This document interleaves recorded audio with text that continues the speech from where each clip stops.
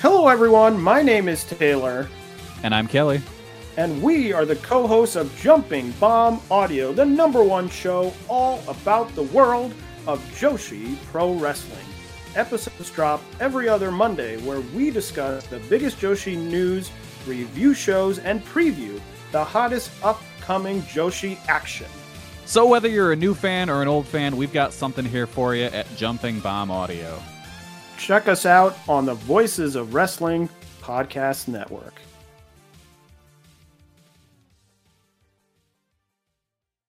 This podcast is a member of the Voices of Wrestling Podcasting Network. Visit voicesofwrestling.com to hear the rest of our great podcasts, as well as show reviews, columns, opinions, and updates across the world of wrestling.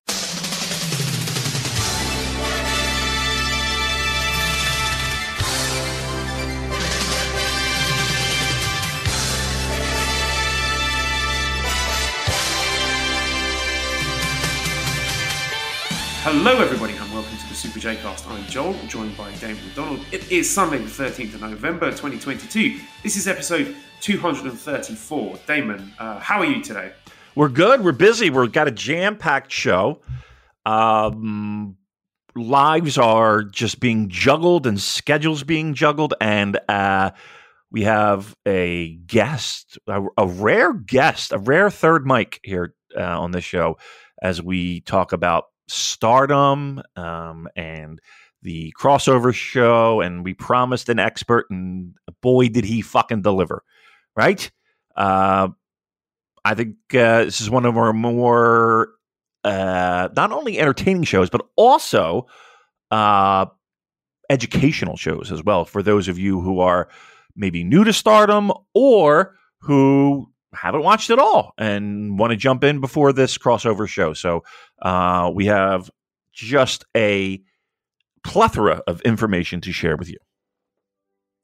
Yeah, make sure you've got your notebook handy because it's going to come at you thick and fast. Now, speaking of coming at you thick and fast, Damon, please open your WhatsApp because I've sent you a little video clip of something our boy Hiromu Takahashi was up to this week. Now, I would like you to watch this video and give us your thoughts or guesses what you think Hiromu's up to here. All right. I have it right here. It came through the internet. And I will press play. It's a big file, 2.8 megabytes. All right, here we go. Oh. What the fuck? Okay, I'm pausing for a second. He is Okay. There's a video. It's a split screen. He's masturbating. He's jerking off right now. Hiromu is jerking his, or you don't see his dick, but he is feverishly, I would describe it, feverishly jacking his dick or trying to get us to believe he is Why is he doing this, Joe? What is this for? Okay, I'll give you a clue. He is trying to break a Guinness World Records. So I was wondering if you could guess what you think that record might be. Boy, don't show Aaron Hanare this video. I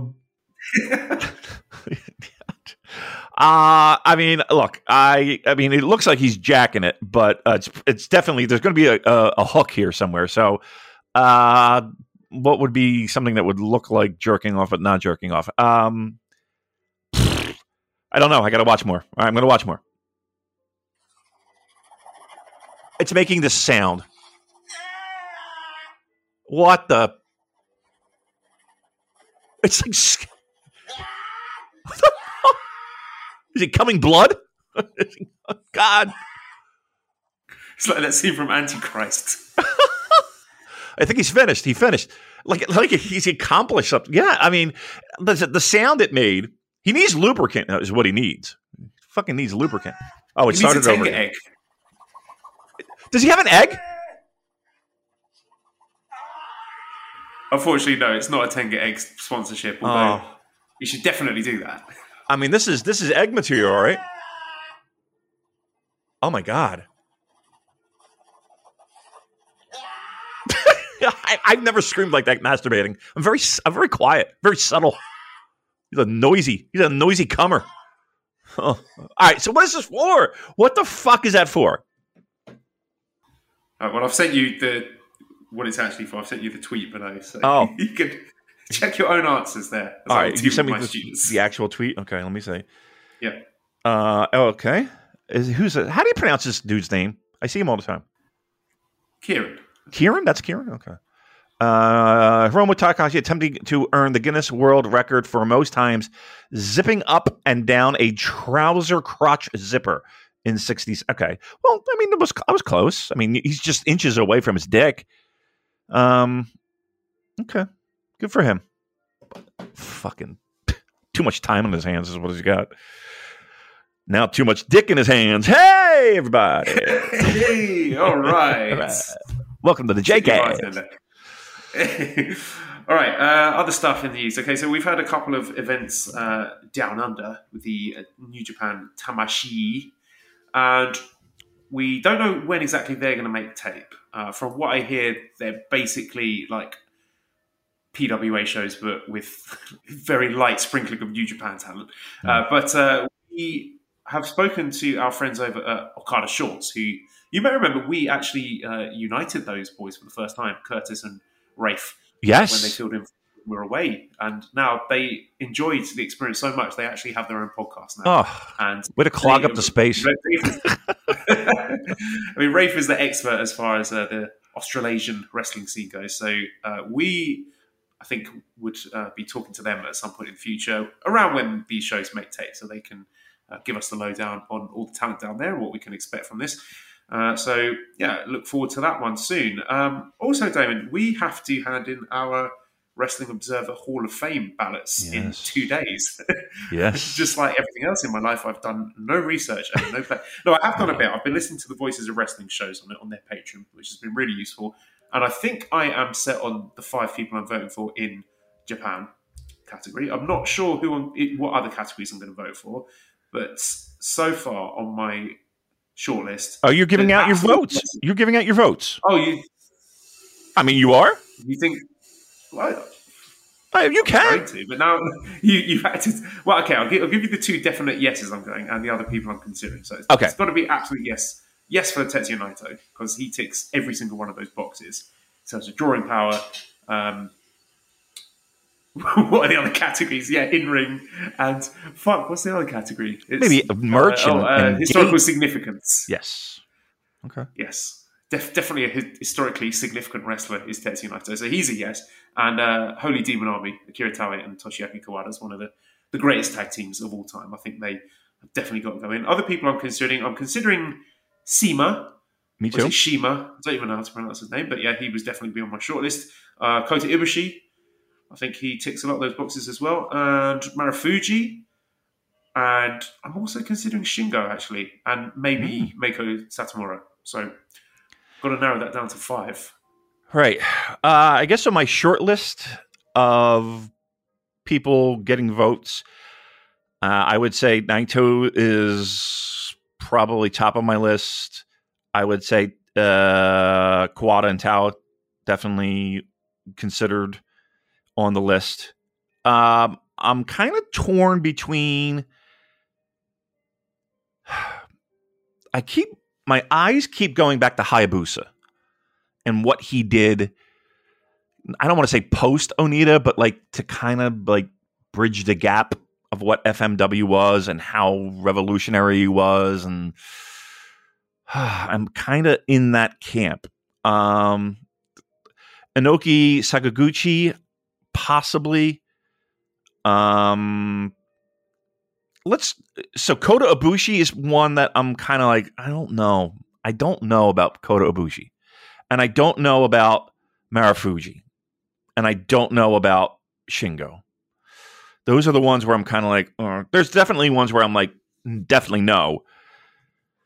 But those are the ones that at least are under consideration, with I think Ishii being the biggest challenge for me, because consistently he's been just unbelievable in ring, but I just don't know about anything else. You know what I mean? Like, what else? He is an in-ring monster, and there's plenty of in-ring monsters that are in Dave's Hall of Fame. But I don't know. To me, a Hall of Fame is you're a Hall of Famer. And I think that word somewhat gets diluted. And I'm not 100% sure, aside from in-ring work, like what other thing is he checking the box for? He's got a lot of high-profile, high-drawing events and main events to his name. I mean, more recently, one that sticks in my mind is Wrestle Kingdom 14, Night 1. That was a sellout, wasn't it, with him and Okada on top. Main event at a ton of New Japan shows that have done huge gates, and all the big matches that he's had in DDT did really good numbers as well. And historical significance for wrestling in abandoned buildings and blow-up dolls and things like that. and launching the Ibushi Pro Wrestling Institute. I think he ticks all the boxes. That's true too.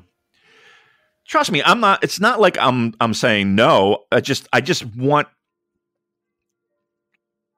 for Ibushi. I just want, and and Ishii too. Like I'm just kind of like, okay. I mean, Ibushi's probably a stronger case. To be honest with you. Oh yeah, of course. I mean, he's got the drawing record, but Ishii does not. Yeah. Is he a Hall of Famer? Ibushi? Yeah. I think so, yeah. I mean, whether or not he resumes his career, I think everything that he's done so far would definitely warrant inclusion. So, I've talked myself into it. I'm probably going to vote a yes on Ibushi.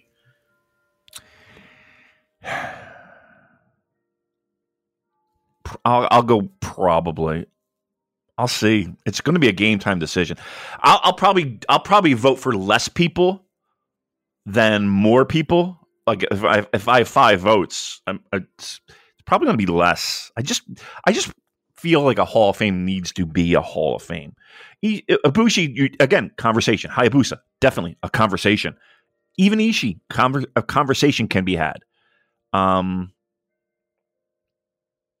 mean, but I think I'm kind of with you too. There are 2 slam dunks for me. Like 2 votes are being used. And then the rest, I'll need to do a little bit more homework, maybe do a little bit more, because I don't want to just go with my heart and gut, because that doesn't mean shit.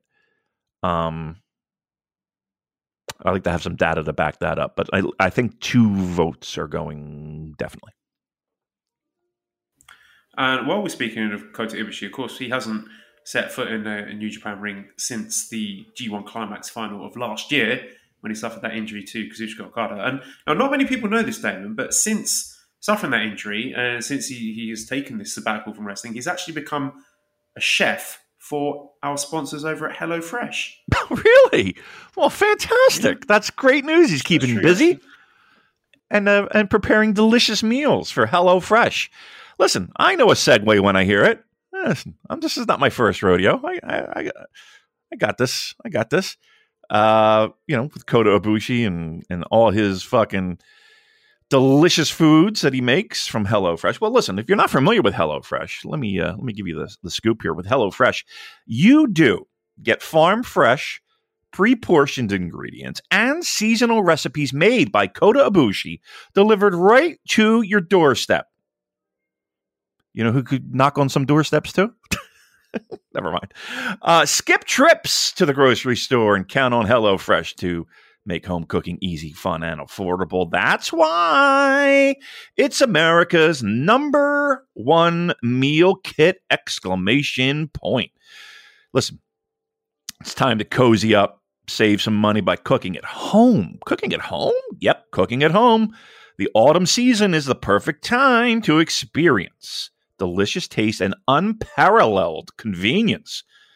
HelloFresh. With HelloFresh, you can have your pumpkin spice and eat it too. With a rotating selection of fall-inspired items from HelloFresh Market. From brunch kits to a fall dessert board. Wow. You'll find everything you need for all your favorite autumnal occasions like tailgating, Oktoberfest, and more. Listen, here's what I want you to do. Get in that crisp air season for our people, maybe not in Australia. They're getting warm right now, but look, go to HelloFresh.com/VOW VOW65. Use that keyword VOW65 for what? Take a guess. 65% off plus free shipping. HelloFresh.com/VOW65. Use VOW65 for 65% off. That's more than 50, right? According to my math. Plus free shipping. HelloFresh.com. We love you.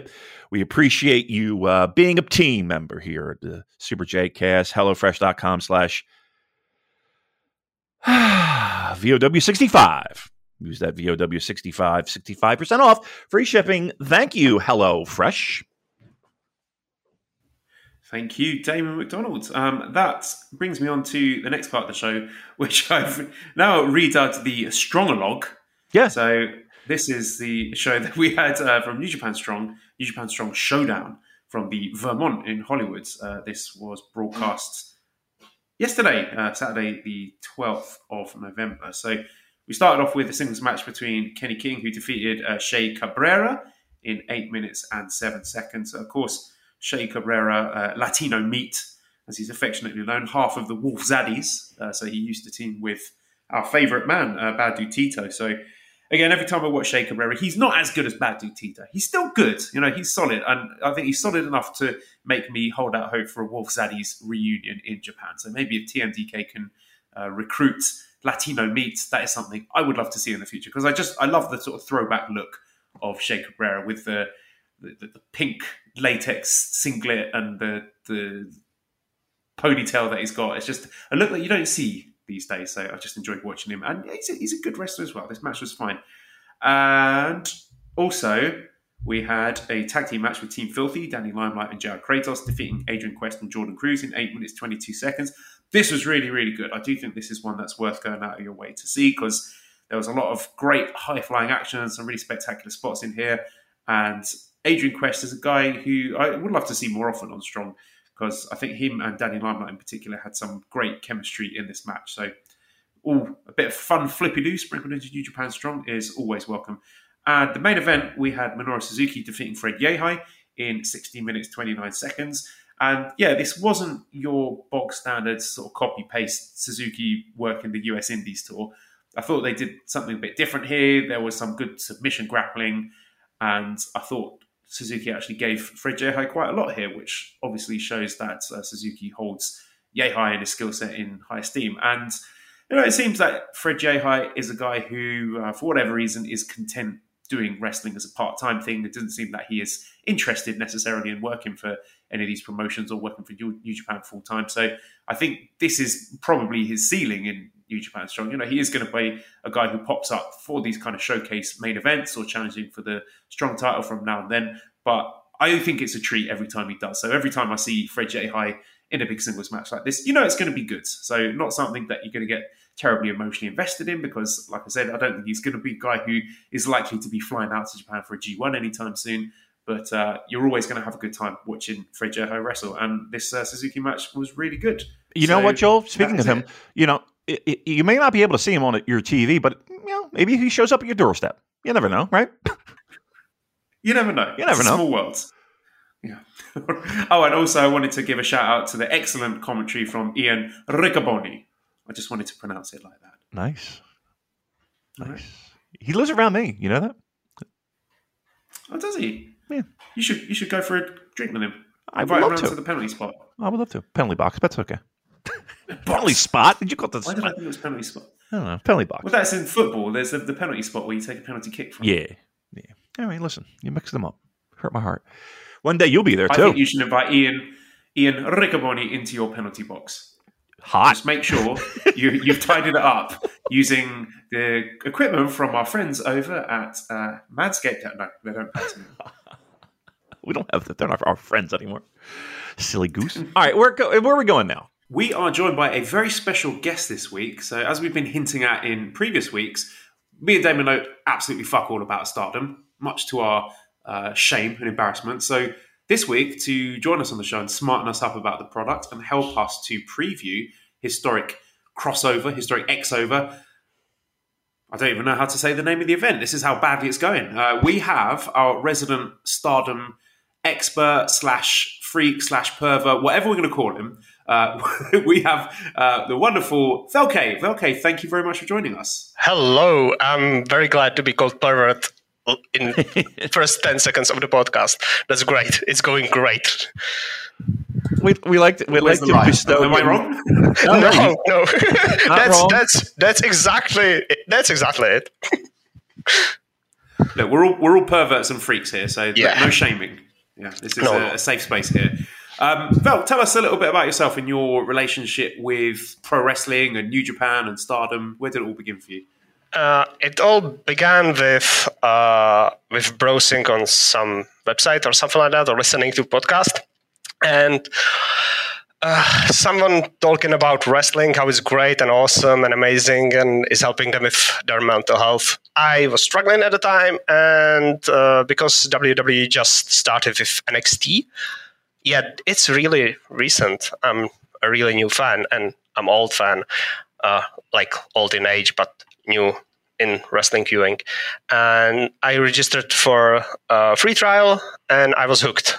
And it was, as I am a Joshi, in air quotations, freak or pervert or enjoyer or expert, it was Asuka Kana from NXT that hooked me up. I am a weeb, I'm a freak, and so on. And so she basically hit on all cylinders that my fandom started. I've left WWE relatively soon after because I realized the show is complete dog shit. And I've looked around. So we're not going to get any NXT 2.0 insight from you this week. No at all. I think I stopped watching NXT with the Andrade Aleister Black match. That's like my last takeover, I think. Yes, I think so. That's some in January 2018, maybe, or something like that. 19, possibly. Whatever. Does not matter, really. And I've been watching New Japan Pro Wrestling and various Japanese promotions since. In 2017, when was Shibata match? Shibata versus Okada, when he lost his brain. It's April 2017. Yeah, April 2017. I was almost certain I'm going to go to Japan. And then the finals of Best of Juniors happened. Kushida versus Will Ospreay. That match broke me. I was crying my eyes out for some reason. I don't know why, but there I was.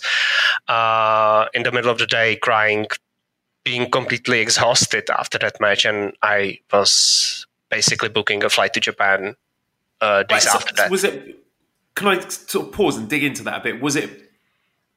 What was it about that match in particular that led to such an emotional response from you? I think it was me telling the screen halfway world away that that's enough, you can stop.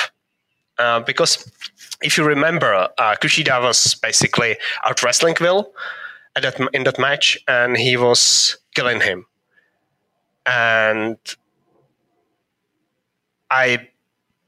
that was like the match that made me realize that I really love this wrestling nonsense and I cannot stop it. And I wanted to be there at Wrestle Kingdom because I was 100% sure Will Ospreay is winning the junior title at Wrestle Kingdom, and I wanted to be there to see it. Because that was, as I said, for some reason it struck me and was like turning point in my fandom. And then, of course, you did make your way over to Japan. How many times have you been to watch wrestling in Japan, and what promotions have you seen over there? I've been twice. I've been on that 2018 Wrestle Kingdom, which is basically I watched Naito lose. And then I was at the 2020 Wrestle Kingdom where I watched Naito win. And of course, you're only on the podcast here because you bribed us, and we met actually at Wrestle Kingdom 14 when we had our pre-show drinks at TGI Fridays, and we've talked at length on this podcast over the past 2-3 years about the pandemic and all the sacrifices we've made and things we've lost. One of the things I'm most upset about are the homemade chili jams, chili chutneys that you gave me, which unfortunately I had a bit of, but then were left in my fridge in China when I flew over to Thailand, and I haven't been able to get them since. And I'm not going to be able to get them now. They're probably not going to taste good anymore. So I'm really upset that I lost those. I'm going to Japan this year as well. I've bought my tickets, airplane tickets, because if anything last few years taught me, it's that life is too short, and if you can, you have to do it. So I'm going again, even though the plane tickets are twice as expensive as they were 3 years ago. Is that it now? Is that the same time of year you're going over for Wrestle Kingdom? Yeah, for Wrestle Kingdom. Okay. I'm leaving on 26th of December to catch some Korakuen Hall shows and Stardom's end of the year show in Sumo Hall, Noah show in Budokan, Stardom show in Yokohama Budokan, Wrestle Kingdom in Tokyo Dome, and assortment of other shows in Korakuen Hall. That's awesome. I mean, I'm like, there's no other time of year you can watch wrestling in Sumo Hall, Budokan, and Tokyo Dome at once. Yeah, it's awesome. Like within a week, it's incredible. Yeah, if you're a fan of wrestling, like that is a week to go, and it's fun because people do come in and travel from all over the world, and you get to meet new people, new friends, make new friends, and yeah, it's really just unbelievably wonderful. Listen, for 5 years I've been saying, if you can get there because it'll change your life. How? So let me ask you this: what New Japan? You're hooked. You're all in. What helped you with the transition? Well, let me ask you this first. Like, what is it about Stardom that connects with you? And how did you become such a massive fan? As I said, my entrance to wrestling fandom was Asuka. So when I watched her on NXT, I wanted to watch more of her. So I went and looked up her old matches. So I was able to see her against Meiko Satomura, against Shuri, against Shida, against so many other wrestlers. And while looking up older matches, or trying to catch up, or because I believe that wrestling is supposed to be consumed at the moment, because that's how you best enjoy it. Not if you are spoiled or not. That's the other thing. I think that's that the best part about wrestling is the immediate nature of it. Mm-hmm. Like if I'm, for example, I will never ever watch the Shibata versus Okada match again. Not because Shibata was hurt, but because I don't want to forget, or the Ospreay versus Kushida match. I don't want to forget the feeling I had when I watched them for the first time. Okay. Because I think it's special. The memory of it watching for the first time, and at the moment, is special. I don't want to lost the memory of that. So I usually do not go back and watch matches that I really enjoyed. Wow. But while I was watching, while I was looking up matches, I was becoming more familiar with the promotions and the wrestlers that Asuka Kana wrestled in. And I was starting to, because some of the wrestlers were interesting to me from their matches with Kana. So I went and looked their other matches with someone else. And Stardom was just starting their streaming service, Stardom World. And they were, I think at that moment, they were the first one and the only one. At least I do not remember anyone else had any other service. So I subbed basically at the moment they started the service, and I've been subbed since. And because that was the easiest way how to watch wrestling as it happened, the way I think it's supposed to be consumed, because they were the only, at that point of in time, they were the only one Joshi company that were doing that. Now, does that, like your philosophy and on how you consume it, does that help, or is it? I guess my question is: can you go back in the archives and enjoy those matches just as much, just because they're new to you, or is it still just a little bit off just because of the difference in time? It's a little bit off. Yep. Usually matches don't do that to me. I went back and watched some of the Golden Age Kings Road matches, and they were like just... I felt nothing. Right. It's because they happened so far away in the past. Usually matches don't do anything to me when I know when I'm going to them. I'm going to watch this match from 1995. That's not interesting to me. I'd rather watch much worse technically match that's happening today or like last week than that one of the best matches that ever happened if it happened 32 years ago, because I'm not interested in that. Mm-hmm. That's not current. Yeah. Okay. There are scratch your name off of our Wrestling Observer newsletter Hall of Fame. Yes. You're not welcome to that. I can't help you with that at all. Like, if I can tell you that I'd probably have to vote the Holy Demon Army in, because they're supposed to be the best tag team of all time, and there are a lot of current guys, so just vote them. Just vote them in. It doesn't matter. There are a few matches that transcend time for me, but not many of them. I'd like to ask you to just sort of state of the union on Stardom at the moment, and also this closer partnership that they're having with New Japan by way of the shared ownership by Bushiroad. So how is the product at the moment, and how, if at all, do you think Stardom is benefiting and is likely to benefit from being paired up with New Japan like this? Okay, so Stardom currently is at its most business success ever. When Bushiroad purchased it, they were able to, mind you, this was just before pandemic. They were able to get maybe 1,000 people in Korakuen Hall, maybe, for something bigger, something more important. For example, one of the more important shows for current Stardom for Bushiroad era is the 4th of November 2019. That was that had a world title match.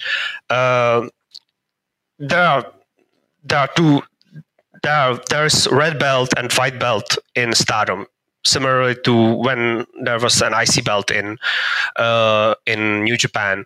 There was a red belt title match on top with the icon of the company. There was a white belt in the semi-main event, and there were finals of the tag league, and they got 835 people in. So, for example, they just held a show in. They just had a show in. Let me go quickly. I'm so sorry about this. This is Grand Prix. Oh, there are no attendances. Whatever. They had on 3rd of November, which is basically 3 years later. They had a show in Hiroshima. Oh, that's a wrong show. Tachikawa. This. Yeah. No, that's Korakuen Hall. Oh, this is... yeah, okay. So they had a show in Tachikawa Stage Garden in Tokyo, and they had 2,034 people there. And that had both semifinals of the IWGP title tournament. So Kairi versus Alpha Female and Mai Iwatani versus Utami Hayashi Shita. And it was an opening night of Tag League. So... two big title matches and finals of the Tag League versus semifinals of the tournament for the IWGP Women's title, and opening night of the tag league tournament, more than twice as many people. Stardom is one of the few promotions that actually grew within the pandemic. Why do you think that is? Like, how did that happen? Bushiroad pumped a lot of money in it. Mm-hmm. If they did not have the budget they got from Bushiroad, if they were not allowed to book the big buildings like Budokan and Sumo Hall and Otavort and other buildings, they would not have been able to grow as much. They are paying for a time slot on several TVs, or at least that's an assumption that they are paying for the time slot. I'm not sure about that, but they got half an hour show on several local stations. They have a talk show on Samurai TV that usually airs just before their pay-per-views. But much more important, and that's one of the other big important shows for Bushiroad era Stardom, is that the dark matches on Tokyo Dome in 2020. There were the Stardom before Bushiroad purchase got 800 people in Korakuen Hall. If during the pre-show there were 20,000 people watching those women do that match that we have seen, I think we all have been there. Have you all watched that match? No, yeah, we were there. Yeah. So we have seen that. The Tokyo Dome was kind of full, like half full maybe. What do you say? Were there like 20,000 people in the attendance at the time? Mm.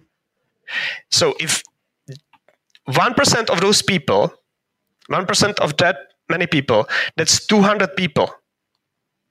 That's a quarter of their normal attendance. Mm. If only 1% of those people that were there bought a ticket for their next show, they got a 25% increase in their attendance. Yeah. Just by that show. Instead, they sold out Korakuen Hall for the first time ever. Hmm.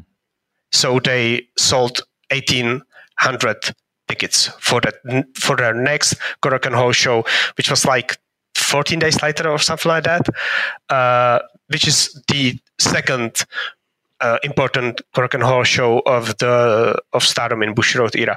So they got at least 1,000 tickets sold just by the partnership alone. Just by having that dark match alone. Yeah, I think so. And it's funny because not that I don't want to say most because I don't want to speak for everyone, but I think that New Japan fans were happy to have it, right? Like they were totally fine. You know, it was like, yes, do it.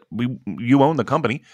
But I don't know if it was like there was a great spotlight on that particular match in the build up to the Dome show, especially from a New Japan fan perspective. But if you're a Stardom fan, and just as you explained, what an amazing thing to have happen. Like your company just doubled profit and doubled ticket sales and doubled merch sales more than likely, and built new fans. That's very telling of like just something that might be perceived as minor to an overall Tokyo Dome show and New Japan fandom was the catalyst for I don't want to say a rebirth, but growth within Stardom. I think it's pretty amazing. Yeah, I think so. And another thing was that they had for the next they had Stardom wrestlers during the Christmas tour, like offering flyers and selling tickets in Korakuen Hall during the Christmas tour. So they had that as well. So there was already, just after the purchase, there was already some kind of cooperation between the companies, at least in this way. And I think that helps Stardom a lot. As I said, the first Korakuen Hall show after Tokyo Dome It's the first Korakuen Hall show in Stardom history that they opened the balconies. They were not able to sell tickets up on balconies up until that point. It was really, really very successful show, and its match composition is also telling. It kind of ties to what we are going to talk about the history crossover as well. Are you excited for this crossover show? Like from a Stardom fan perspective, obviously we're going to get new eyeballs on the product. We're going to have people who probably have never seen Stardom, or I don't want to say haven't heard about it, but it might be something new. But from a Stardom perspective, are you excited? I'm relatively excited. I'm excited to see the novelty of the mixed tags, because I think that the combinations are funny. We will get to that because I'll explain the matches and why I found them interesting. And I think they are well put together because they make sense if you look at them. For example, I know both sides. New Japan side and Stardom side, and when I saw the matches, I face palmed and said, okay, this all makes sense.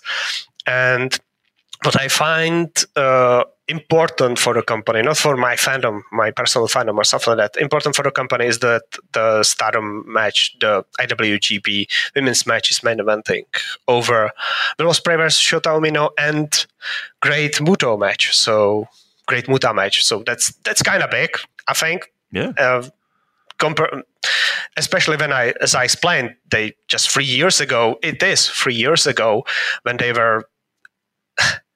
The announcement of the sale was on 17th of November 2019. So we are basically really when the show is going to be happening. It will be third anniversary of that announcement, and looking at these 3 years full of turmoil and weird things happening, not just the pandemic or the whole wrestling world and wrestling in Japan, particularly, and Stardom had their struggles as well. That's very lightly put, I think.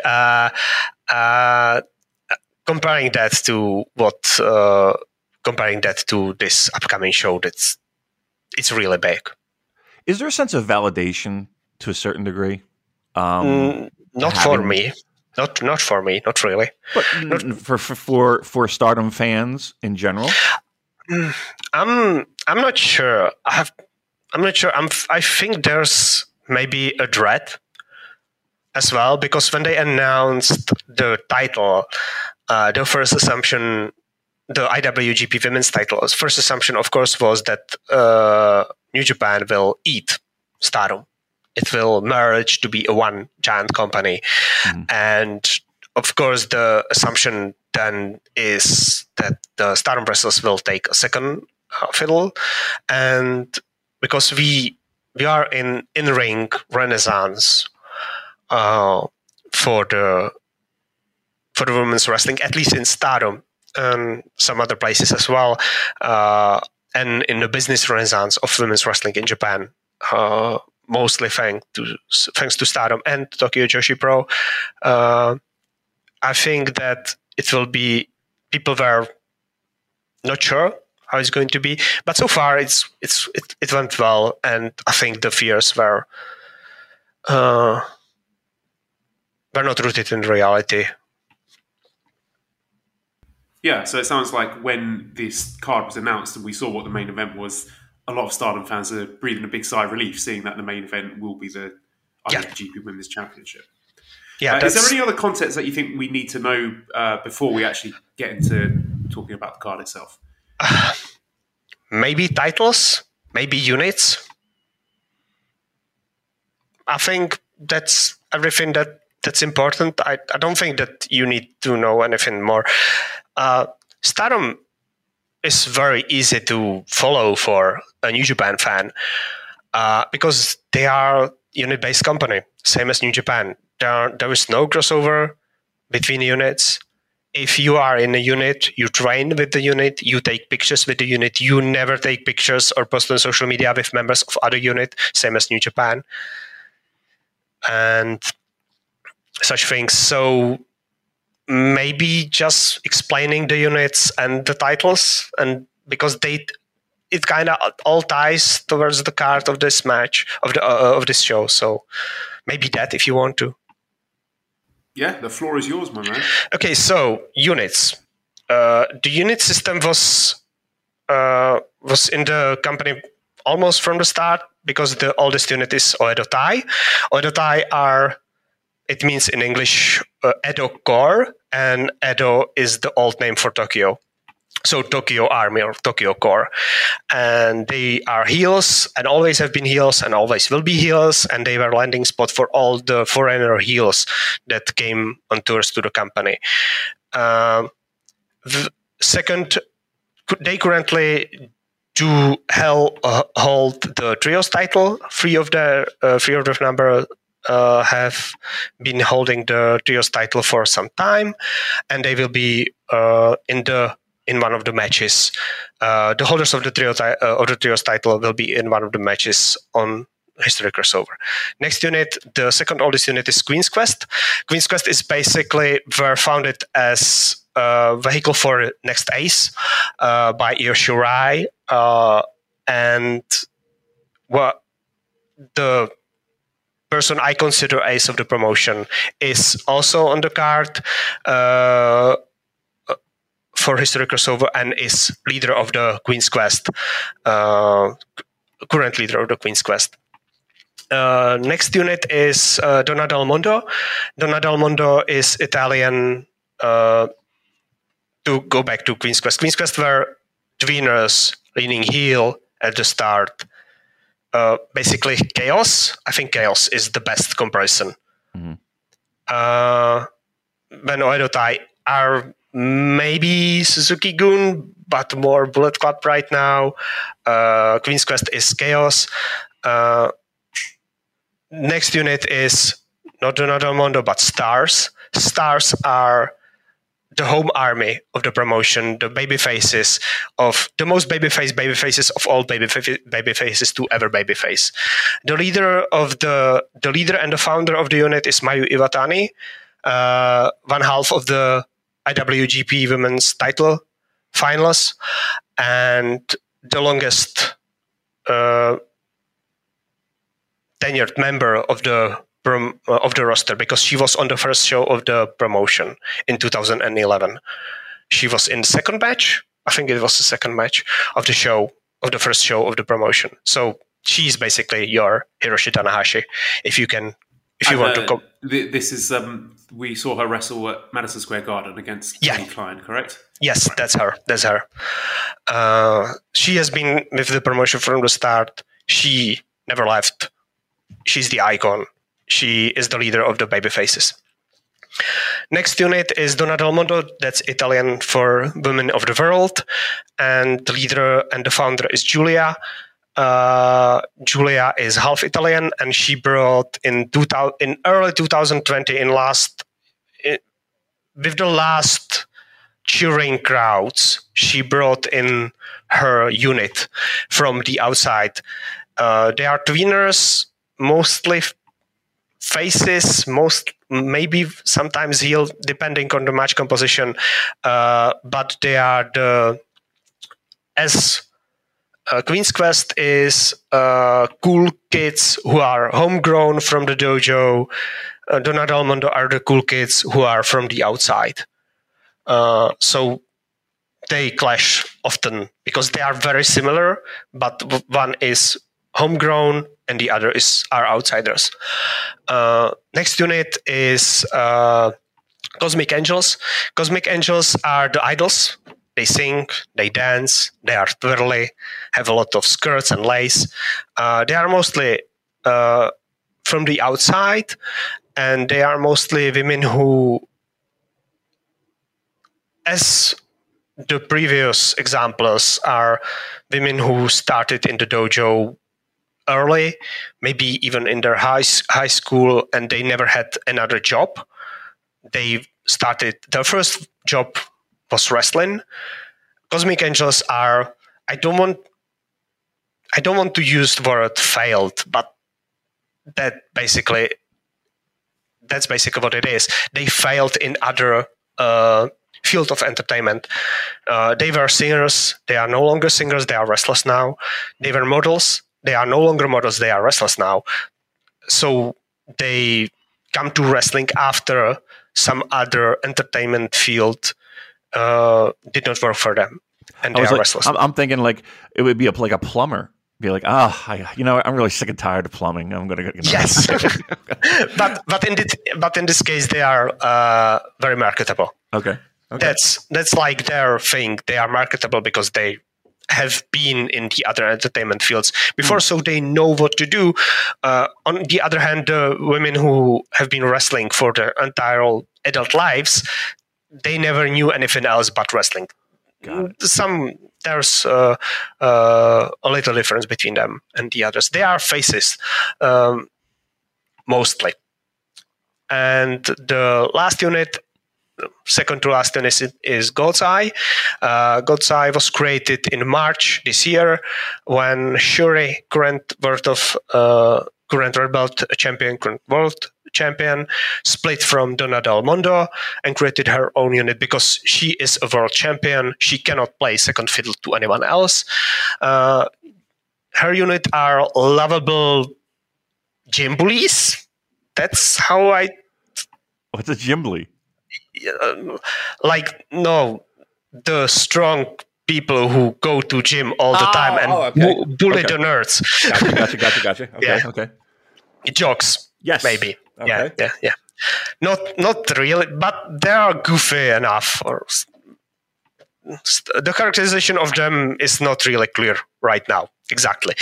And the last unit that's not really important for us is the Neo Stardom Army, which is old people who were in Stardom before coming back to bring back old Stardom for some reason, even though the success of the company it does not make sense, and the unit has been not liked by most Stardom fans because it makes no sense who started it and why they came back with this idea.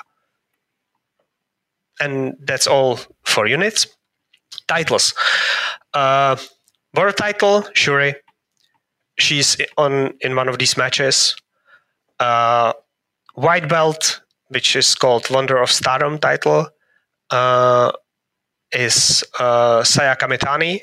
She is not on this card. She is wrestling in semi-main event a day before in Osaka in Edion Arena 1 against Kairi. So it's possible that Kairi... It does say here she's in a 6-woman tag match. Kamitani. Yeah, okay, she's Unless this is out of date. I'm not sure. I know Please that... continue. Oh, sorry? No, go ahead. Sorry, I've derailed you there. But yeah, I think I've got here Saya Kamitani, Lady C, and Azumi. Yeah, I think okay. that's how it's pronounced, against Himeka Thekla? Mai Sakurai. Yeah, that makes sense. Oh, sorry. I did not check the updated card. I'm sorry. I apologize. I was not ready. I was not prepared. And so she's wrestling... Stealing my gimmick there. Yeah. Stealing my gimmick. She's wrestling day before against Kairi, and it's 50-50 that... maybe less than 50-50 anticipation that she's going to lose the title. So Kairi will be it's possible that Kairi is going to be a champion going into her main event at the History Crossover. And then there is a SWA singles championship that's currently vacant. Mayu Iwatani, who is the second half of the main event, vacated the title on just recently because she wanted to focus fully on the IWGP Women's title. Then there's a high speed title belt, which is same or rather similar to junior heavyweight title in New Japan. It's for younger wrestlers, smaller wrestlers who, as the name entail, run very fast in the ring. It changes with different title holders. Currently, it's on Azumi, who is a 10-year veteran, and she's only 20 or something like that. A 10-year veteran, and she's 20? She started when she was 11. Training. She started training when she was 11. Okay. Yeah, it's weird. Yeah, I mean, here's the thing. Like, I mean, in any sport, anybody who's an elite athlete at this point, started when they were young. But yeah, I mean, to have 10 years experience when you're 20, it's pretty amazing. Yeah, and she is. I think if you've watched her, she is really, really good for her age. But that's because she never done anything else but wrestling. Not in her whole adult life, because she is not really an adult yet. I think she's not legal adult. Maybe she already is. I don't know in Japan. I'm not sure. To be honest, I don't keep up if she's 20 or 21 or something like that. Then there are trios title are currently held by Oedo Tai, and title holders are Starlight Kid, Momo Watanabe, and Saki Kashima. Starlight Kid and Momo Watanabe are in one of the matches. And Saki Kashima, it will probably be in the Battle Royal. And then there's the tag belts, which is currently held by a tag team called Meltier. That is Tam Nakano and Natsupoi. And the last, they are Cosmic Angels, the really idol ones. And the last title is Future of Stardom title that has a gimmick that only someone younger than 20 or someone with less than 3 years wrestling career can hold it. When they reach that day and hold the title, they have to vacate it immediately. Okay. So for youngsters So this new IWGP Women's World Title, where does that fit into the hierarchy of Stardom? The way Kidani explained it is that it will be defended on New Japan shows. Okay. And just New Japan shows. Yeah. Okay. It will be defended in the West and 4 times on big New Japan shows, so basically big 4. Wrestle Kingdom, Sakura Genesis, Dominion, G1 Finals possibly, and King of Pro Wrestling. Okay. And it will be maybe defended once in Stardom. I expect it will be defended in March, because they probably will have a big show in March. And so the title will not exactly be a Stardom title.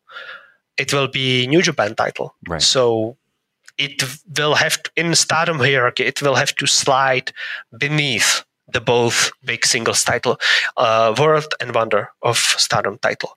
I think that's good. You want to keep your titles. Yes. I think that good. All right, I like that. So the way that the crossover show is constructed, and with the history that you gave us of current Stardom, are you happy with the participants that are in this crossover? Because again, not everyone's being represented. Do you think it's a good mix of Stardom, like who represents Stardom, or do you wish that other participants from Stardom, other wrestlers from Stardom, were involved in this show? I think it's one of the best cards you can book with the basic idea of it being the mixed matches. Okay, nice. Why is that? Okay, so first, it has the main event of Kairi versus Mai Iwatani, which is basically the match. If you want to book a match for a Western audience, this is the match you book. Kairi was in WWE, has much bigger following than anyone in Stardom currently. She was touted during the Freedom or Three Daughters of Stardom era as one of the best wrestlers in the world. before she signed with WWE. She done everything she could have before she signed with WWE, so there was nothing else for her to do. When they last faced each other, Mayu Iwatani beats Kairi Hojo for the Wanderer of Stardom Championship, for the white belt. If Kairi wins her singles match day before History Crossover, she will be coming into the ring with that same title around her belt, around her waist. It's a great match, 5 years in the making. It's a full circle match. It's really good booking for this main event. So basically, you have the best main event you can possibly book. You cannot book anything better. You have to have Mayu Iwatani there because she is the only one from the first class of Stardom. She is Hiroshi Tanahashi, if we can compare her to Hiroshi Tanahashi. But maybe she is even more important for Stardom because she was there on the first show. Nobody else is. There are some people who are still wrestling, who are around wrestling from that first class, but she's the only one who stayed in the company.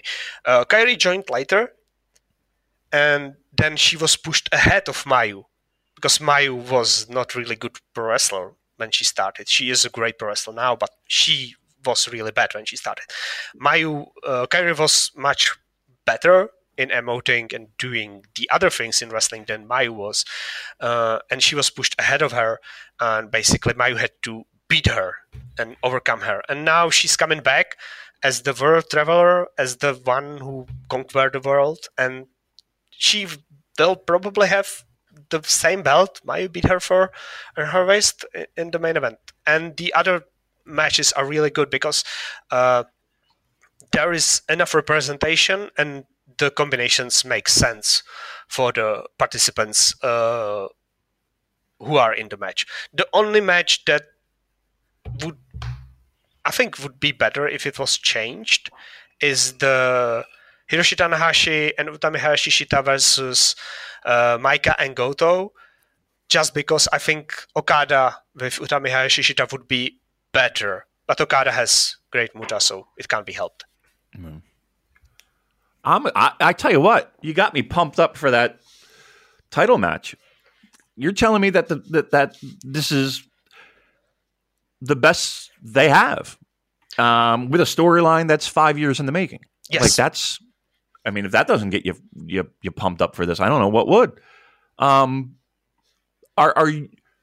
you happy that it's on this show particularly and not one of Stardom's bigger shows? Yes. Okay. Because Kairi is a part-timer in Stardom. She came back in March this year, had 2 matches in Sumo Hall.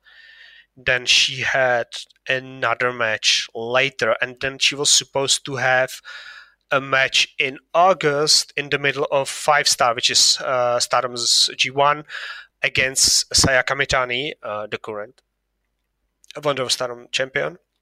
But Kairi got COVID, so the title match was cancelled, and Sayaka Mitani faced someone else. Sayaka Mitani beat them, and then she held on to her title until now.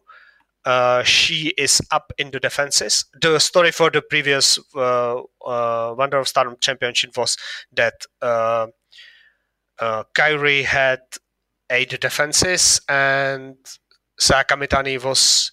If she beat Kairi, she would have 8 defenses. I think that's how it was.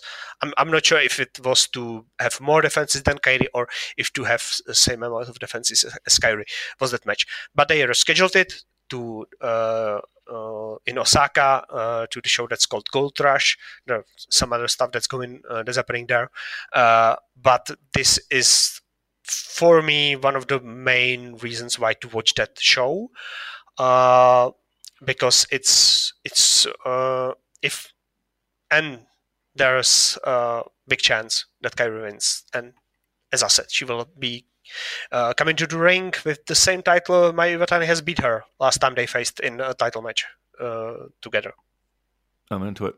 I'm into it. Joe, I'm into it. I'm into that. This is good. That's going to be good. So before we jump into the card, I just have one more question. If this is not free on New Japan World, nor is it free on Stardom streaming. It is pay-per-view, correct? Yes. Are you disappointed with that? No. Okay. The big thing for Stardom is that it's hard to recommend following the promotion right now, because if you want to be fully legal about it, it's very expensive, or you have to wait for the shows to come on their streaming service, because you pay $10, not even $10, it's like $7 right now with how yen is weak. You pay for the Stardom World. The service is run basically by a single person, and this person has to do translations, has to edit matches, has to upload matches, and everything else, and it's obviously too much for him to do. And so the matches are uploaded late. If they are on a long tour outside of Tokyo and they do not have enough time,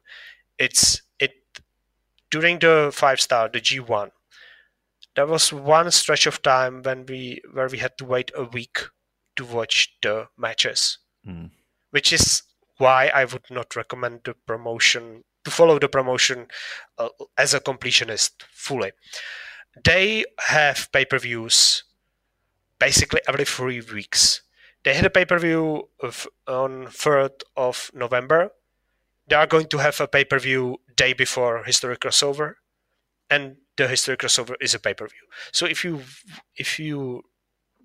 you want to follow the promotion live and legally, you'd have to pay over $100 just this month, which is insane. Yeah. So that is insane. That makes it very difficult. Yeah. I've been subbed to Stardom World for its whole existence. I've bought some pay-per-views, but not all of them, because I don't think it's fair for them to want that much money from us when they are not able to do other things for us, like English commentary or faster uploads and other stuff and other things that I'd want to from modern promotion that is the second largest promotion in Japan right now. The support, the technical support, not just Western support, but the technical side of the things is really lacking for them. All right, Chris Charlton, time to branch out. They need help. Come on. All right, so let's get into the card, Joel. What do you say?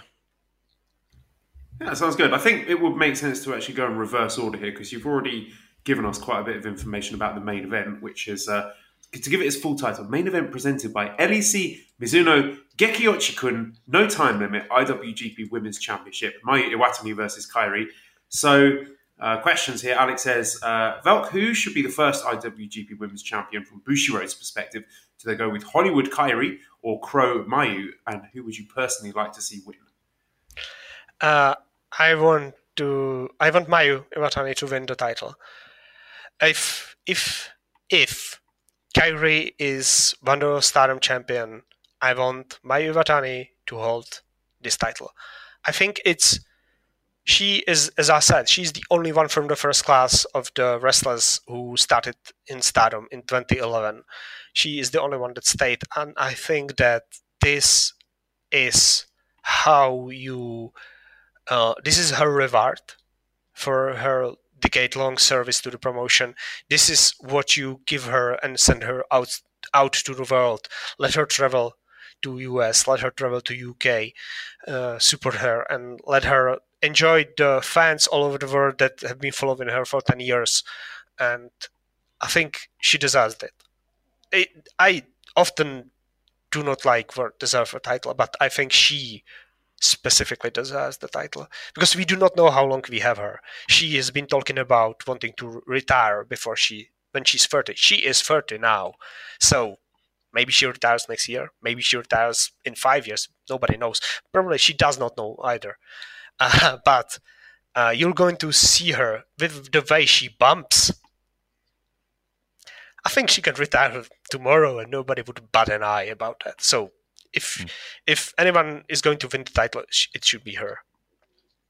Did you know that most vitamin D3 supplements come from sheep's wool? I'm Kat, founder of Ritual. We're making traceability the new standard for the supplement industry. When I was pregnant, I couldn't find a multivitamin I could trust, so I created my own. Ours is made traceable, third-party tested, and clean label project certified. Oh, and our vitamin D3? It comes from sustainably harvested lichen from England, not sheep. Trace for yourself with 25% off at ritual.com/podcast. And then my next question would be from JXQXN, who says, who are you expecting to challenge for the IWGP Women's title at Wrestle Kingdom? So whoever wins this main event and wins the title will then, next time, will be defending it at Wrestle Kingdom. So who do you think would be an appropriate challenger for that event? Okay, Sasha Banks. What? Now, I've heard this. Are you serious? Or is this just Sasha? No, that's just my pipe dream, probably. But if Mercedes Varnado, or whatever her name is serious about wrestling, do you think there's any better place to debut outside of WWE than Tokyo Dome on January the 4th for the IWGP Women's title in its first defense? I gotta admit, he's right. I mean, seriously, I don't think yeah. Okay, I'm in. And she herself said, she cannot be booked for anything wrestling until January. How about that? Come on, Joel, you in? Yeah, definitely. I mean, then would that affect your prediction for the outcome of this main event? Yes. Would it then make more sense to be Sasha? Okay. Yes, of course. If yes and no, because Kairi and Sasha, Mercedes have worked together before, so it would make sense for Kairi to be the inaugural winner of the championship. But because Mayu have vacated the SWA title, which, by the way, has a gimmick stipulation of it can be challenged for only by people of different country of origins. So no Japanese person can challenge other Japanese person. It was basically a title for you talked about that, Joel, last podcast. That's the title that Mayu Iwatani held, and it was held by Toni Storm, Viper, Bea Priestley, Jamie Hayter. It was title for the foreigners because they would be able to hold the title in Japan and were challenged by mid-carders, Japanese mid-carders from Stardom, or a main eventer in Japan hold this title and be challenged by random assortment of foreign wrestlers who come to Stardom on tours, because that's the gimmick of the title.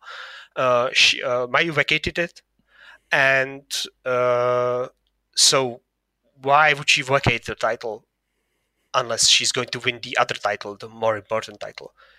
But if Sasha Mercedes is available, it makes more sense for Kairi to be the first champion. So I basically have no idea who's going to win this match.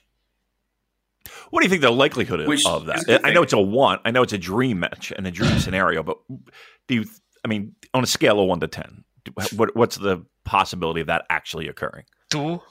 2. Okay. All right. Listen, he's honest. All right. I don't think it's very. It's the best match. As much as I slacked Stardom and New Japan about, for example, their first match, the Ava White versus Alpha Female Jessica Bird in London, sucked. Yeah. Was awful, and basically one of the worst booking calls I've seen in 2 years or something like that. So you've lost a lot of good faith with that, a lot of goodwill with the booking. If you want to book a real match, a big match, you there's nobody bigger than Mercedes, than Sasha. Right. And it would have... She probably has a Tokyo Dome on her bucket list. Do you think still? She never wrestled there. No, but I mean, I just, it's so far away from, she spent so much time away from the ring at this point. I don't know if I don't know. I have no idea. Trust me. But if they can pull it off. Yes, that's if they can pull it off, it's the best match you can book. Right. Okay. All right. I like it. I love it, Joel. And then that will mean all her wonderful fans will come and follow us on the podcast. Oh. So we can deal with them in our Twitter mentions. Please. Heart emoji, squiggle. Yes. All right. Use her name in the name of the in the description of the podcast. No, do not. Do not. We will not be doing David, that. we'll get like 10 times the number of views. I don't care. I don't care. Super J-Cast, Sasha Banks special. Yeah. No. Okay, all right. Let's go backwards then. So the 8th match is the IWGP United States Heavyweight Championship match with Will Ospreay in his 4th defense against the challenger Shota Umino. So of course they wrestled each other fairly recently at the Royal Quest 2 show. That was a non-title match, and it ended with Ospreay beating Shota Umino mercilessly with those elbows, and the match was called off, some say early, by the referee, none other than Shota Umino's father, Red Shoes Uno. So we got a little bit of story playing into this one. So there are, 2 different directions this could go. We could have Shota Umino winning. I mean, what a way to re-debut as his roughneck character than by winning this title, or maybe, we go into a big Wrestle Kingdom match, I don't know, something like Shota Umino against Naito, defending the US title against Naito. Or we could have the same thing happening, basically, where Ospreay, again, beats Shota Umino to within an inch of his life, and maybe some more drama with Red Shoes, and then possibly leading to a match between Ospreay and Jon Moxley at Wrestle Kingdom, as some people have speculated. That could be for the US title. So what do you think, David? Which direction do you think we're going in? I think the latter. Yeah, I think that would make the most sense. It gives multiple people multiple things to do for Wrestle Kingdom that are a little bit up in the air right now. Yeah, so that does make the most sense, and it makes for a good story. It makes for a great story, actually. And there's that continuation with Mox involved, and he's going to be on the Dome show. So yeah, I think that's probably the most logical, and truth be told, probably the way they would go. Do you think that hurts Shota at all, like making him look like a punk, Moxley's baby brother? And yeah. I mean, it kind of does. I mean, I can't lie. That kind of does. I told you last week that I had no problem with him just shotgunning it right through and winning that title. And then I'll tell you what, if he does win the title, it does open Ospreay up to a million different options. Like, in my mind, I see, like, if that happens, then Ospreay can lose to anyone at the Dome. So I think that's what you just got to be mindful of. Like, okay, so if they, if Ospreay wins and he's still the champion, I think it's a guarantee that you see Mox. I think if he loses, I think it kind of opens the door for a lot of different ways we can go. Because he's not handcuffed and with defending the title and not having the job and all that shit. So, but I think it's the second option. And you, Velk, any hot takes on the US title match? I hope that Red Shoes helps Shota to win, and it finishes or continues the story of Will Ospreay having problems with referees. And it also does the thing with Shota being able to probably dirtily defeat someone big, and it will go with his story with the other returning, redebuting people like Ren or Tsuji. Yeah, I do like the idea, again, that's been touted before, about Shota Umino just getting given all these big spots and preferential treatment from the referees and the company, and just get the rocket strapped to him whilst, other returnees have to fight and claw their way to the top. So yeah, that could be an interesting direction as well. Okay, then before that we have Great Muta's final New Japan Pro Wrestling match. So it will be Great Muta, Kazuchika Okada, and Toru Yano against Great Okan, Jeff Cobb, and Aaron Henare. So slight disappointment for me in as much as I would have loved to have seen a Great Muta versus Great Okan singles match. So of course this is Great Muta's final New Japan match. It doesn't mean it's Keiji Muto's final New Japan match. So I dare say we will be seeing Keiji Muto wrestling on a New Japan show in the future, possibly Wrestle Kingdom, who knows. But your thoughts on this, Damon? I mean, it feels like this is just going to be a feel-good moment for the good guys beating the United Empire team. Yeah, I think the way that the United Empire team is laid out, I think we all know who's going to look at the lights, and that's fine. Yeah, this is a feel-good match, which I think will still be good. I really do. I think it will be good. But yeah, I think this is, they're not going to have the Great Muta job to Aaron Henare. I'm sorry. It's just not going to happen. But I think the match will be fun and good, and it'll check all the nostalgia buttons. And I'll tell you what will be awesome. The fucking entrances are going to be awesome. like I think that's going to be something to look forward to as well. So yeah, short, sweet, feel good moment. Velky, your thoughts going into this one? I think the only thing I want from this match is Great Okan spitting mist into Great Muta's face, and that's all I want from it. Yeah, because Muta has misted Okan twice, yes, if I'm not mistaken. So I think it's about time Okan gets some revenge. So yeah, maybe that's what we get. Maybe we'll have Okan pinning. Yeah. As if. Oh, dear. Okay, so sixth match then, we've got a 10-man tag match with LIJ, Bushi, Hiromu, Sanada, Shingo, and Naito against the United Empire team. Gideon Gray, Francesco Akira, Carl Fletcher, Mark Davis, and TJP. I mean, I suppose this is setting the table for Tag League feuds. I mean, we don't have Titan in this match, so that doesn't really align with the Catch 2-2 feud. But we do have Sanada and Naito on the opposite sides to Aussie Open, which could be our Tag League final. Maybe. Who knows? But I would expect either Sanada or Naito to get the pinfall in this one and give them some heat and hype going into World Tag League. Yeah, I'm with you. I mean, I think the match will be fine.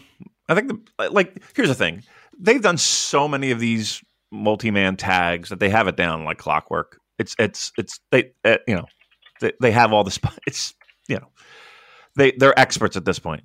But yeah, I think this is all just leading up to World Tag League, and I think the participants in this match will all play a part in their respective finals. And Velky, what do you think about this one?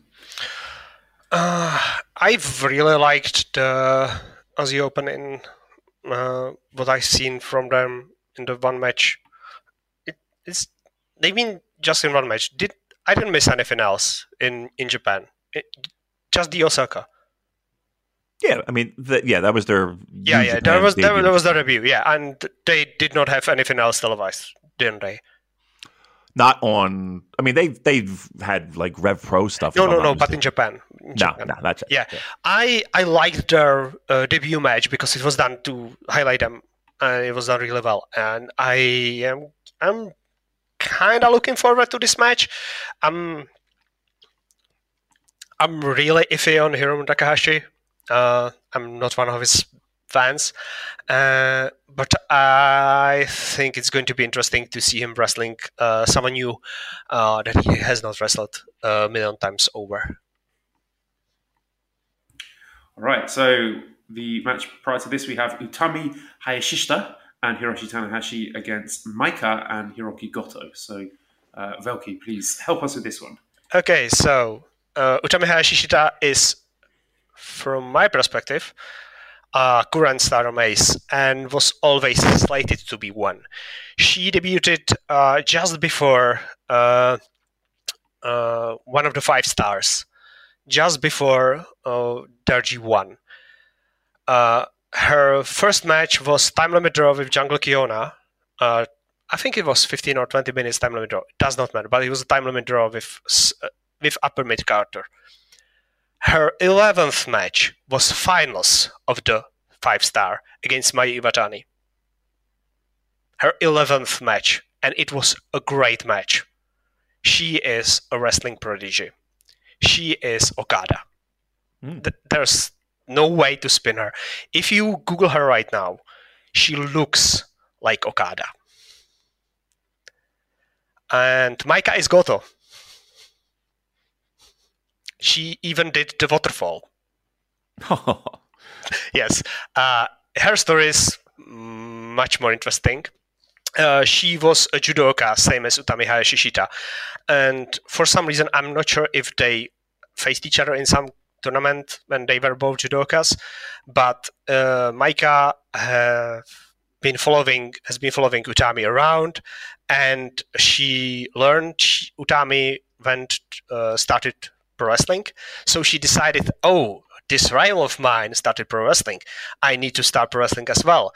And she started to train pro wrestling in Taka's dojo. And she called out, she was calling out Utami Hayashishita even before her debut. Her debut match was supposed to be against her. So they are rivals. They've been rivals for years now.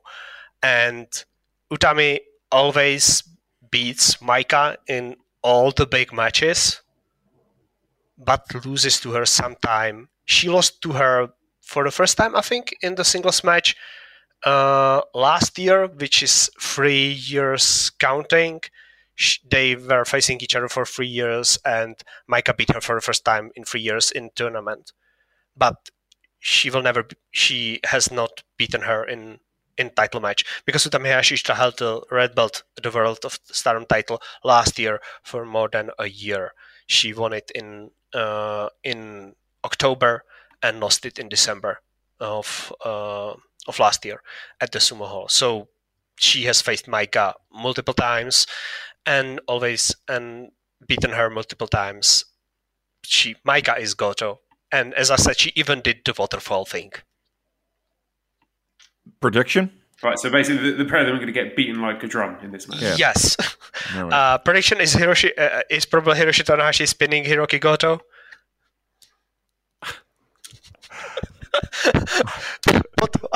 What else is going to happen in this match? All right. All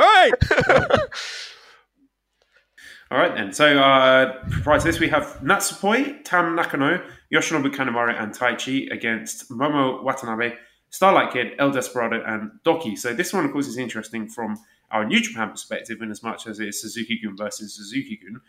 We have a few questions about this. Andrew says, please ask Velke how jealous he was of Taichi and Kanemaru when Tam Nakano prepared a lunchbox for them. And SHT named Roderick says, for Velk, what will you do if and when Tam pins Momo? So it sounds like there's quite a lot going into this one. I hate them all. Anyway, that's any joke. And so this match came together because when Bushiroad was trying to do some cooperation between Stardom and New Japan wrestlers, Tam Nakano was tied with Taichi for one reason or the other. Taichi is often used for idol interaction from New Japan. He has been on multiple idol shows and so on. So it made all the sense in the world to make these two interact with each other. And Starlight Kid is the only masked wrestler on Stardom roster. So interactions with El Desperado makes all the sense in the world. Starlight Kid is a heel who turned heel last year. She was most babyface of all babyfaces, but she turned heel last year in a really good match and a good storyline a few months before last year's 5-star. Momo Watanabe turned last year in December during unit leave and versus mask match against Starlight Kid. She turned on her unit and joined Starlight Kid. They've been wrestling. They are all 23, 21 years old and been wrestling together for 6-7 years. They are heels. Momo Watanabe uses a bat, so she will be coming for an object to the ring, same as Doki. Starlight Kid is a master wrestler and the El Desperado is master wrestler, and they seemingly hit it off with each other, and they started cooperating because El Desperado has started to come to shows.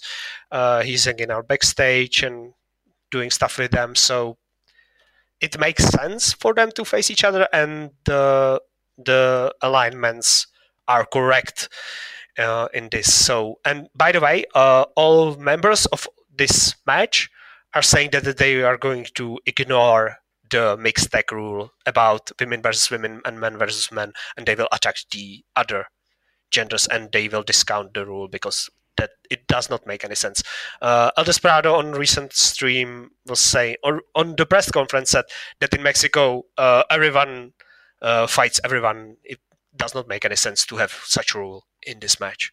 So it's going to be interesting to see if if the rule will be strictly enforced or not. I'm voting for no. I don't want it to be strictly enforced. Yeah, I want them to. Don't like it either. All right, then. We have a tag match with Syuri and Tom Lawler against Julia and Zack Sabre Jr. Okay, this is probably the second most important match involving Stardom wrestlers, because Syuri is the current World of Stardom champion. She has a title match against Utami Hayashishita the day before, so that's kind of big because that was the match last year that Dave Meltzer rated really highly, and it was the match that it was the first Utami Hayashishita versus Syuri was the first match of Stardom that Tom Lawler watched 18 months ago, and said that it's one of his matches of the year. And from that moment he became one of the biggest Stardom's proponent on Wrestling Observer orbit, and he was always talking about the promotion and the wrestlers. Syuri, same with Tom Lawler, is ex-UFC fighter. She left wrestling in 2017 and came back in 2019 because even though she was good in Japan, she did not stack up to best in the world in UFC, which is kind of similar to what Tom Lawler did. And so they fit together really well. She is a current World of Stardom champion. She has her biggest rival challenging her day before in Osaka, but I think that result is almost in no doubt, because Julia has won the 5-star Grand Prix, and this year she was not forced to defend the briefcase because, same as Okada this year, she has guaranteed main event slot on the big show in Sumo Hall on 29th of December. So this match, Syuri versus Julia, is preview for New Japan fans to sell tickets for the big show in December, because that's the main event of that big show, Syuri versus Julia. So basically nobody is giving Utami any chance, because Utami is in match against her career rival, against a generation rival, with Hiroshi Tanahashi as two aces, but she will not be part of world champion coming into her match. Syuri will be, and she will be facing against her challenger in Julia, who the connection between Zack Sabre and Julia is kind of tenuous, because Julia was born in London, so she is half Japanese, half Italian, who was born in London, and for some reason she likes to grapple. Most of Stardom fans or Joshi fans that I talk to hate when she tries to grapple. And there are memes about her and Hideki Suzuki, because Hideki Suzuki is her teacher. Okay. So, and you know what Hideki Suzuki's reputation is. So these are two grapplers against two ex-UFC fighters. This tag match is interesting. And as I said, it's probably the world champion versus her challenger for the biggest show of the year. Nice. Facing each other. I'm into that, Joel. I'm into that. All right. All right, we have a 6-woman tag match. We have Saya Kamitani, Lady C, and Azumi against Himeka Thekla. I feel like I'm pronouncing that incorrectly, and Mai Sakurai. So Himeka Thekla and Mai Sakurai are members of the Donna del Mondo. They are faction mates of Julia and Maika. And Saya Kamitani, Lady C, and Azumi are faction mates of Utami Hayashishita. So this is basically just a random 6-woman tag. If Saya Kamitani is still champion, she will be coming into the ring with white belt, and Azumi 100% will be coming in the ring with high speed title around her waist. She is not losing her title against non-signed wrestler who's challenging her a day before. Lady C is very tall. That's all that's to be said about her. She is going to take a fall in this match. Okay. All right, and our first match is Lio Rush, Yo Yoshihashi, and Tomohiro Ishii against Evil, Yujiro Takahashi, Dick Togo, and Sho. It does feel like the direction we're heading towards here is some combination of those Chaos guys challenging House of Torture for the 6-man tag belts. I mean, if I had to guess, maybe like Lio Rush, Yo, and Ishii against Evil, Yujiro, and Sho, something like that. But I feel that Lio and Yo are going to be intertwined a lot with Dick Togo and Sho during the Junior Tag League, and of course there'll be Bishamon resuming their history with Evil and Yujiro. So it feels like that's the direction there. I think a 6-man title shot coming at the end of this, possibly even at Wrestle Kingdom. Yeah, I wouldn't be surprised if Wrestle Kingdom. Well, they do like to defend those Never titles pre-Wrestle Kingdom, using it as like a secondary title up top. So I wouldn't be surprised. One of those Christmas Korakuen shows. Yeah, which are always pretty good. I mean, if you go back, a lot of those matches were really good. Yeah, I mean, I like to see Lio Rush back. I think that's good. I think that's going to be fun. Yeah, I mean, it's going to be a fine match. I guess. Pants down. All right, and we have a couple of dark matches here. I don't know what to make of this one, because this one just says entry to be determined by entrance music, blank versus blank. That's Velk, is that anything you can make sense of? That's Stardom Rumble. That's Rumble.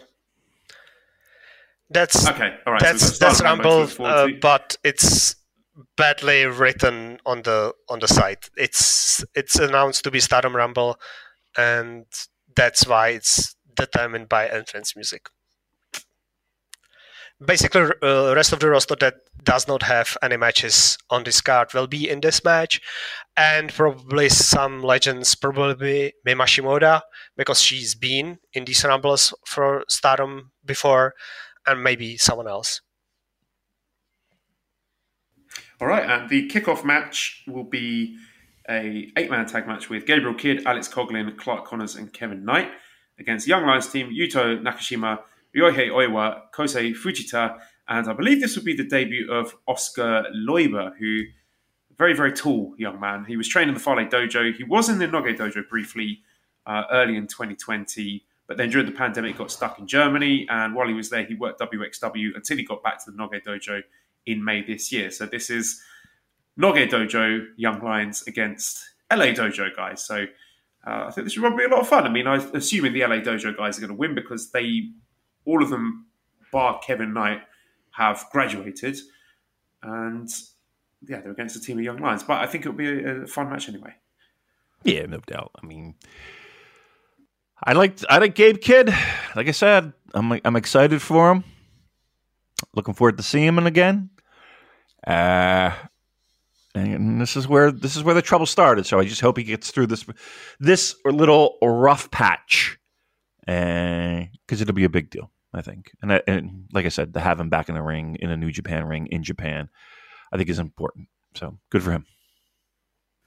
All right, so that is Historic Crossover taking place this Sunday, November 20th in the Ariake Arena. A couple more questions for you, Well, before we let you go. Vishal says, do you think a faction spanning across both Stardom and New Japan would work? If so, who would you like to see in that faction?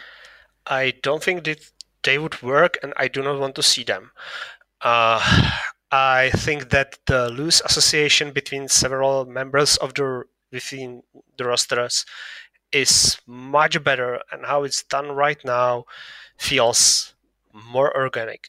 Because, as I said, Taichi with Tam Nakano, El Desperado with Starlight Kid, if she comes back, Unagi Sayaka with Great Khan, it's much, and Mai Iwatani with Hiroshi Tanahashi, Utami Hayashishita with Okada, Stars, youngsters with Yuji Nagata.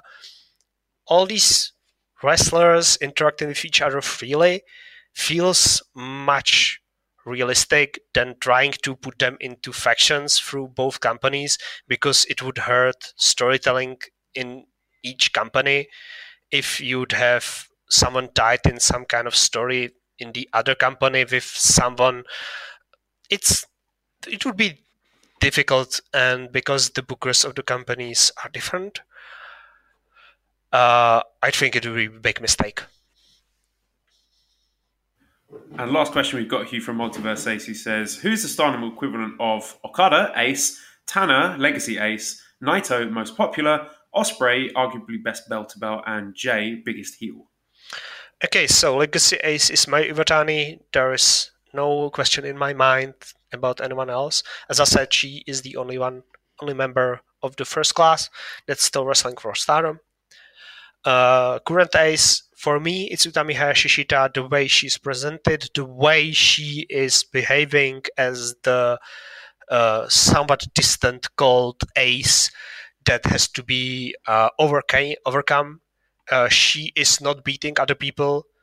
Other people are just not able to beat her, which is very similar to Okada's reign, Okada's long reign. She wears a lot of gold. She wears a lot of red. Her robe designer and her gear designer is the same as Okada's. She was the first one who brought this designer to Stardom. Now, a lot of big part of the large number of the members of the roster have the same designer as her, but she was the first. The most popular, that's difficult to say, but possibly Tam Nakano. I'm not sure. She is the singing idol one who I hate because How?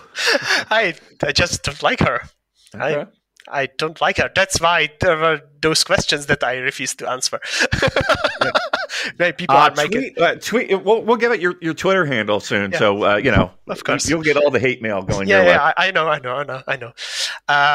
They, by the way, Maltir, the Tam Nakano and Natsupoi today were invited to sing at the stage on the Bushiroad's 15th anniversary, and they sang in between other idols that Bushiroad employs.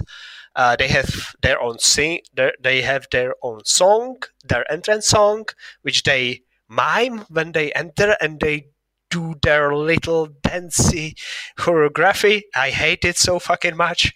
Oh. I'm sorry for cursing. Oh yeah, here. No bad language allowed on the J. Yeah, of No. course not. No, but I think she is very popular. But it's either her or it's Julia who is going to win the title at the Sumo Hall. They are the two sides of the same coin because they both joined Stardom. They both had to pivot from their planned programs in July 2020 after the tragedy of May 2020 when Hana Kimura passed and when Arisa Hoshiki had to retire out of medical reasons without any show because they were in the lockdown just day before the tragedy with Hana Kimura. So that week was hell for the roster and for anything they did from that point onward. So they both started feuding with each other, and their feud came to partial end in last year's Budokan show, the 10th year anniversary show, where Tam Nakano won the Wonder of Stardom title, and Julia lost her hair because it was hair versus hair title match in the main event of the Budokan. And they are both very popular I think, from my viewpoint, from how I view the Japanese fan base, I think they are very popular between Japanese fans. And who is the biggest heel? I'm not sure. Maybe Natsuko Tora, because she gets DQ'd on purpose. So people do not like her, and her matches stink from time to time. She can be good, but comparative to other members of the roster, she often is not as good as the rest of the top end people, because she's leader of the Oedo Tai. She's basically Jay White equivalent, but she's not really great with how she wrestles. And so a bit like Jay White then. Yeah, if Jay White was doing the evil routine with the Dicto Go and the Imagine chair. that. Yeah, that's basically evil is Natsuko Tora. And the best wrestler, that's hard to say, because Dave Meltzer really loved the Shuri versus Utami Hayashishita last year in July or June, and he gave them 5.5 stars, I think. So that's probably a sign of Willow Spray-ish thingy. Willow Spray would be probably compared to Sayaka Mitani, but she is not as polished, not as flawless as him. She botches her high-flying moves. That's one of the things that women wrestling in Japan has less of, the high-flying, because they are shorter than men. So it's much harder for them to jump over the top rope from the ring to the outside. So there's much less flying unless they climb up to the corners and jump out. So there's like the flying is limited. So there's nobody like that in Stardom. But quality, I think Shuri probably is, for my money, she's one of the best wrestlers in the world. So probably her. All right. Well, thank you so much for joining us today, Velk. Really appreciate your time. Is there anything you'd like to plug? Any Twitter handles, socials that you want to give us out before you go? No, I've been tagged in the post about this podcast. So if you want to follow me, it's at VELKEJ _. Maybe not underscore, whatever. You can find me. We'll tweet it out. Yeah. We'll tweet it out. And I do not have anything else to plug, because I don't do anything else. I just talk on Twitter about wrestling. That's me. That's my life. Damn. Welcome to the club. Yeah, in the muck with the rest of us. Yes. Make yourself at home. Okay, excellent. All right, thank you so much. And let's just scroll down. Where's my stuff? My closing. Okay, redcircle.com/shows/super-j-cast. If you want to throw some money our way, we always appreciate that. Discord link you can get if you send me a direct message on Twitter at Cobra Kawaii, and prowrestlingtees.com/super-j-cast for our wonderful t-shirts. Big thanks to editor Dan, who's on Twitter at Laz0219. Subscribe to the Voices of Wrestling Podcast Network for other great shows. Give us a 5-snake review on iTunes. Follow us on Twitter at SuperJcast. Thank you everyone for listening, and goodbye.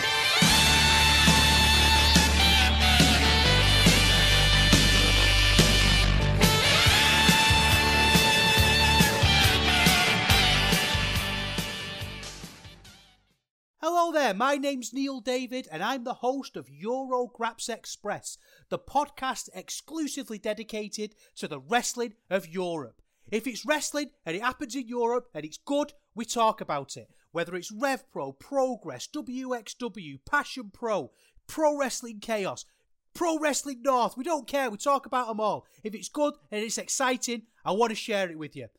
We're on the Voices of Wrestling Podcasting Network. Check us out on the feed. Check us out on Twitter at EuroGrapsEXP. And join us for chat about European wrestling and a little bit of chat about cheese. Hopefully see you there.